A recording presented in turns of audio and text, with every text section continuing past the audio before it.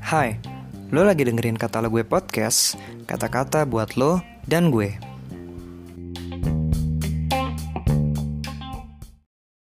Hari ini Selasa 8 September 2020. Renungan kita berjudul Seorang yang Berkenan di Hatinya. Bacaan diambil dari 1 Samuel 13 ayat 14. Tetapi sekarang kerajaanmu tidak akan tetap. Tuhan telah memilih seorang yang berkenan di hatinya, dan Tuhan telah menunjuk dia menjadi raja atas umatnya. Karena engkau tidak mengikuti apa yang diperintahkan Tuhan kepadamu. Pada zaman umat Israel dipimpin atau diperintah oleh para hakim, umat Israel sesungguhnya mengalami berbagai kemajuan dan kemenangan.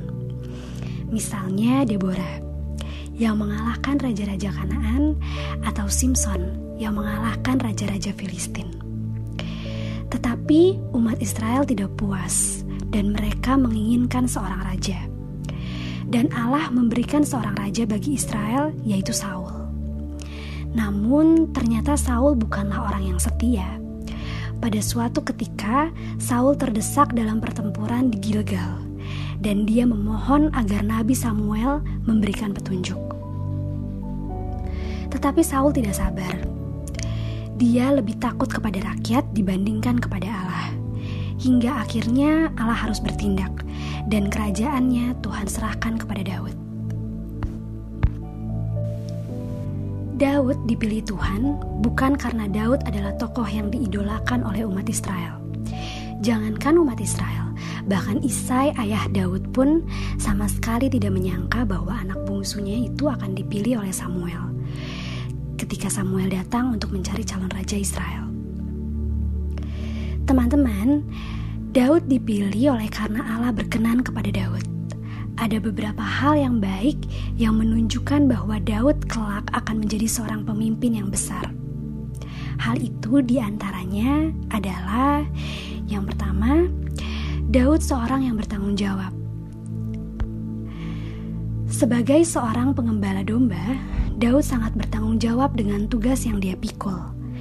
Ketika Saul meragukan Daud sewaktu Daud menawarkan diri untuk melawan Goliat, Daud mengatakan, "Hambamu ini biasa mengembalakan kambing domba ayahnya. Apabila datang singa atau beruang yang menerkam seekor domba dari kawanannya, baik singa maupun beruang telah dihajar oleh hambamu ini." Yang kedua, Daud berkenan kepada Allah juga karena dia seorang yang mencintai firman Tuhan. Daud pernah berkata, "Betapa ku cintai Tauratmu, aku merenungkannya sepanjang hari." Yang ketiga, Daud juga adalah seorang yang tahu bagaimana harus menaruh hormat kepada orang yang diurapi Tuhan.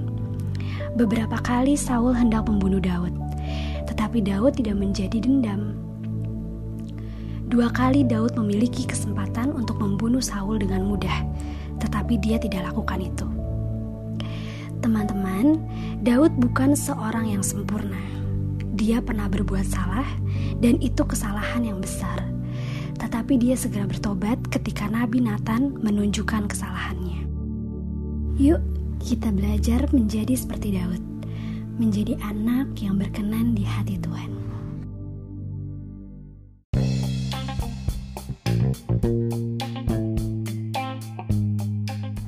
Makasih udah dengerin podcast ini.